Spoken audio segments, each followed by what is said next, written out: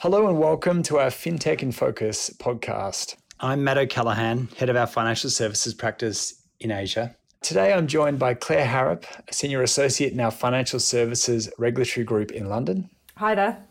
And Natalie Pedinjekani, who is our deputy head of EU regulatory and public affairs in Brussels. Hello. Thanks, Natalie and Claire, for joining today. Our Fintech in Focus podcast is our series that gives a little tilt towards fintech developments so you can stay up to date on where they're coming from and why they may matter to you and your business. Today, we wanted to visit the topic of open banking. So is open banking really here? It's a topic that arrived with much fanfare several years back, but we're now starting to see the financial innovation of open banking that was promised being delivered by many of the fintechs with a range of services that traditional banks could not deliver on their own. This podcast is unlikely to be appealing to those of you we are working with that are wading through the implementation programs, but it is designed to share our thoughts with those of you who may be impacted in one way or another, or as the rules weave their way into our complex web of financial services regulation. Before we get too much further into it, Claire, how would you describe open banking? Are we talking about data, APIs, apps, or is it just another descriptive consumer right? So thank you, Matt. It's a really good question. And open banking, the term, can mean different things to different people. Fundamentally, open banking is a way of facilitating sharing of consumer data between banks and other third-party service providers where that consumer has consented to do so. Typically, open banking relies on APIs as the bridge that makes it possible for two systems to talk to each other and to share data.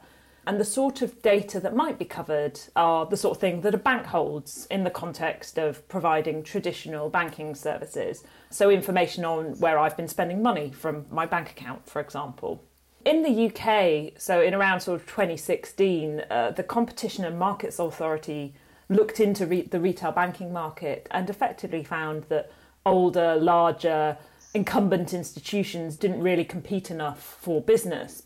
So in addition to implementing the fairly broad open banking provisions that are set out in PSD2, the UK regime effectively requires the 9 biggest banks and building societies to use the same standards and to use specified APIs to provide access to the data that they hold. This process and implementation hasn't been entirely smooth. It's taken time and it's been sort of reasonably challenging. But I think the idea has been generally seen to be pretty positive, at least by policymakers anyway. Natalie, how have other EU jurisdictions approached PSD2?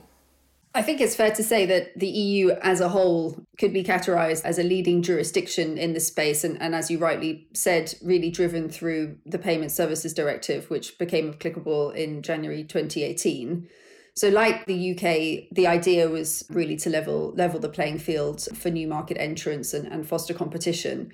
And the PSD2 rollout is happening, but I think it's safe to say it's not particularly quickly and not yet really fully to its maximum. There are thousands of banks in Europe, all with quite different business models, and the PSD2 rules do leave quite a lot of space for implementation. So unlike the UK, for example, we're not working with one single standard across the EU single market. As a result, you can imagine that you are left with quite different approaches to open APIs. And of course, there is resistance from some of the incumbents to creating an open API as it is losing data, you could argue. So while some of the traditional institutions may not have been necessarily fans of the concepts to start with, I think they are starting to see one of the benefits. And they are, at the end of the day, one of the more customer-facing financial services propositions. So there is an opportunity to combine data sets and to develop broader services for clients.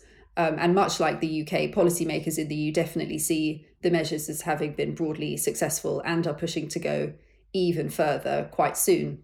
What about Asia, Matt? Are things moving ahead at the same sort of pace or not so much? Yeah, things have been a little bit slower. I'd say in Asia, we've seen a real drive towards access for banking, driving that competition in financial services and reducing some of the impediments around cross-border payment flows. And because of that, we haven't really seen a single approach in Asia. And that's sort of driven this divergence in success around how open banking initiatives have been implemented to date. I think we can largely look at Asia as having three key ways in which open banking is being looked at. There are the mandatory jurisdictions, where there's been a regulatory mandate to change and implement enabling legislation and regulations in order to bring about open banking and open it up. In that category, we see India and Australia having taken the lead there. India still got a little bit more work to do, but we have seen, even just over the last couple of weeks, a number of unicorns emerging in India just because of the value that is being attributed to the potential work and potential for that particular market. I think Australia is probably a little bit further down the track. It's been a standard setter here in the region with some of its work around consumer data right rules. And we're expecting the final phase of that to go live through the course of this year. But what's really interesting about that is just the control it gives back to consumers and sort of changing that ownership and that governance framework away from the banks and investing more of that back with consumers. So I think that's likely to be a theme that we'll see further down the track and potentially in some of the developments that I know that are happening in Europe. The next category is really those supportive or market-driven jurisdictions. They're openly encouraging measures to boost API adoption, such as Singapore and Japan and Hong Kong. When you leave the market to solve a problem, you really have to look at the balance of power that exists between those different players. We'll talk a little bit about that as well. That has led to a slightly slower adoption in some of those markets. The final market that we look at are the neutral jurisdictions. So the best example of that is China. I think competition in financial services there is particularly high. The payment providers have really been key drivers for innovation. And a result of that, they've developed a range of consumer tools, which the banks are now looking to find ways in which to compete against. I think here, if I take it back to Hong Kong, we seem to be stuck on the second of 4 stages, but hopefully, some of the governance arrangements around security features and how you can protect data that is provided to third-party providers and fintechs, that will start to ease up over the next couple of months as we see all of the successful implementation of that in Europe and other parts of Asia. So Natalie, if I'm now a consumer, why would I care about open banking, and what do we see as the key benefit and policy drivers behind these initiatives for consumers? Yeah, so we've talked about competition as being a key driver, but I think probably from the consumer side of things, so not looking at the policymakers, the real opportunity is around control, and for individuals to have more control over their own transactional data, and as well as to which products and services they consume in relation to their bank accounts, and from which service providers they wish to buy the respective product or service. So there's a lot of potential use cases, whether you're looking at savings, loans, pensions, mortgages, and the list goes on. Financial management in particular and onboarding are probably the two areas where we see a lot of investment to provide solutions right now. So you're really seeing possibilities for better, more tailored, customer-centric offerings. Switching providers is becoming easier. Administrative costs can be reduced quite significantly. But in practice, there is some reluctance there, and there is what you could call an attitude behavior gap. So customers are still quite wary. And I think a major factor there is really consent. And then you couple that with low consumer awareness as well. So I mentioned before, there's also reluctance on the side of incumbents. But in addition, there are challenges around compliance with GDPR, financial discrimination and possibly exclusion, as well as data breach risks. So I think there's a lot of concerns on the consumer end that could maybe put hurdles in the way of consumers really reaching for these solutions. But COVID has given all forms of digital services and products a real boost in the last year, so not least in the financial space. So I think it's safe to say that some of those hurdles will be overcome probably more quickly than initially envisaged. I mentioned the incumbents before, but Matt, maybe you can spend a bit more time telling us what the challenges and what the dynamics are for some of these incumbent financial institutions. Yeah, Natalie, it's really interesting. You mentioned about COVID being a driver for for change and being able to open up a lot of those services that consumers need to be able to access in different ways than what we were used to. But I think, even if we take it back a little bit further, for a long time, we saw banks expanding across the vertical silo. They wanted to be everything to everyone.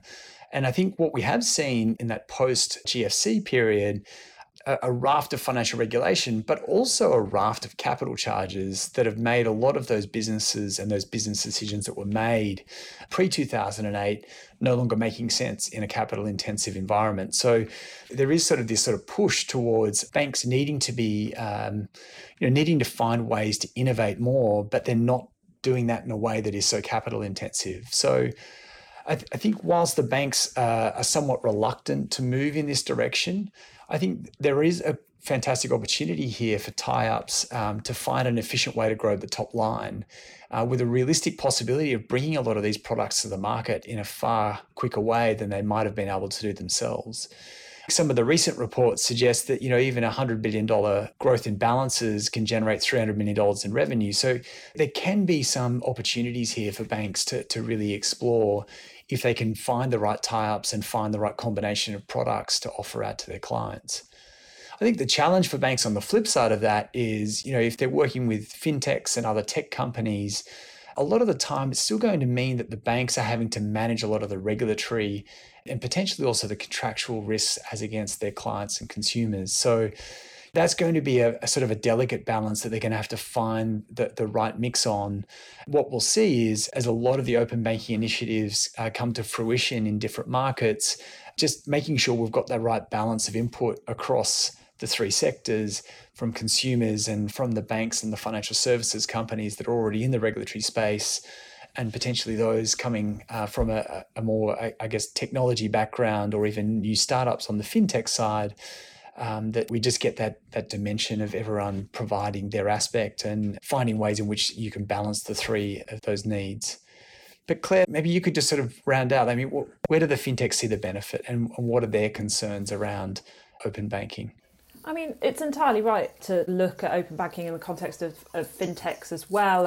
Alongside consumers, they were really sort of some of the targets of the open banking provisions and have really been some of the beneficiaries, just because they're able to then access data that is held by other institutions that they would otherwise not have necessarily had the right to be able to do so. And I think we've already seen that it's led businesses to launch new products and services that weren't previously available.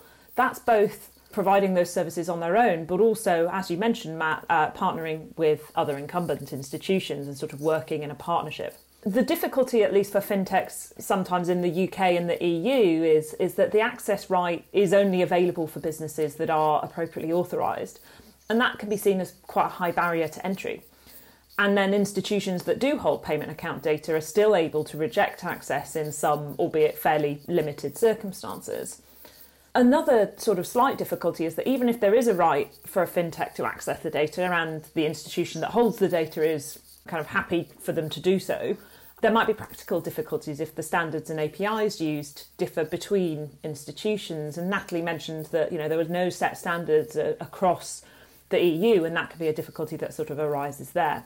And then the final point I'd just make is that open banking only provides access to, or only sort of provides a right to access to payment account data rather than other types of financial data.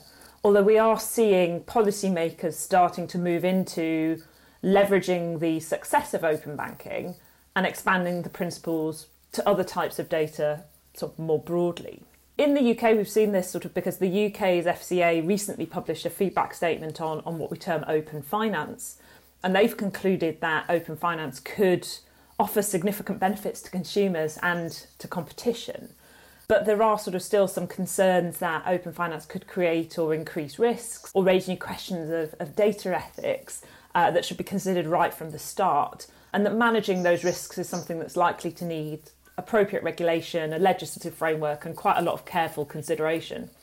So I think it's safe to say that access to more types of financial data is likely to be the direction of travel in the UK, but probably not in the immediate short term. Natalie, is there anything that's kind of coming out of the EU on this broader sort of data range? You mentioned earlier that might be the case. Yeah, absolutely. The European Commission has quite strong ambitions for open finance, and that fits into a much broader data strategy of many more component parts, whether it's the Data Governance Act or the Data Act, the Digital Markets Act. And so also politically, it's about putting the EU on the map compared with global competitors and trying to set the pace and standards for others to follow. Crucially, also whilst giving EU companies a bit of a competitive boost. And that ties in with some of the EU's more, I would say, geopolitical aims around what it's calling open strategic autonomy. But in finance, certainly, there is the ambition to create a financial data space. And the big headline really is that the Commission wants to have an open finance framework in place by 2024.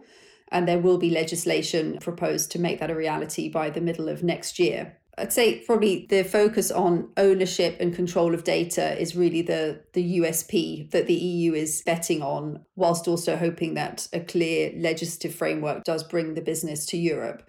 And we do have a bit of a live test case at the moment in Europe in the insurance space. And EIOPA has launched a public consultation, which has really kicked the door open on the discussion more broadly for open finance. There's an expert group which is also being launched to gather more views across the sector, and the review of PSD2 later this year is very much going to play into the debate around where the direction of travel should be. So that's really where Europe is looking to go, definitely wants to take it to the next level. In Asia, Matt, is it a similar story or more of a mixed picture? I'd say more of a mixed picture. The concept of open finance hasn't really sort of gained a lot of traction here. But I think what we will see is this sort of increased focus on consumer data rights and seeing a lot more of that built in through privacy legislation and other initiatives to ensure that there's appropriate governance around data. That's something that, hopefully we'll see develop in a way that, we can see more connectivity between different products and services provided in the financial space, whether that be insurance, pensions, wealth management, or other areas such as those identified in our previous podcast on digital identity. It's been a really interesting discussion on all of the sort of different aspects of open banking across Europe, the UK, and Asia. I think the key things that I really took away from that is we are likely to see a lot of regulatory convergence on this over the next couple of years. Whilst the EU may have taken a little bit of a lead on this, I think there's a fantastic opportunity for many of our clients to engage in the consultation process and learn from some of those early issues and implementation challenges that we've already seen in Europe. But also, I think when we look at the other side of it, the market is attributing enormous value to a lot of the fintechs. And many of them who have capitalized early on open banking are going to have a lot of firepower as they come further into the implementation phase to make them competitors in their own right against many of the traditional finance players. That does mean that there are opportunities here for all sectors of the market to look at ways in which they can interact and benefit from open banking. Look, we hope you enjoyed the podcast. For more detail, please do get in touch with any of us to discuss further. Otherwise, you can find our client briefings, blogs, and a variety of other fintech materials on our dedicated fintech page at freshfields.com. But on behalf of Claire, Natalie, and me, a big thank you, and hope you enjoyed the podcast. Thank you.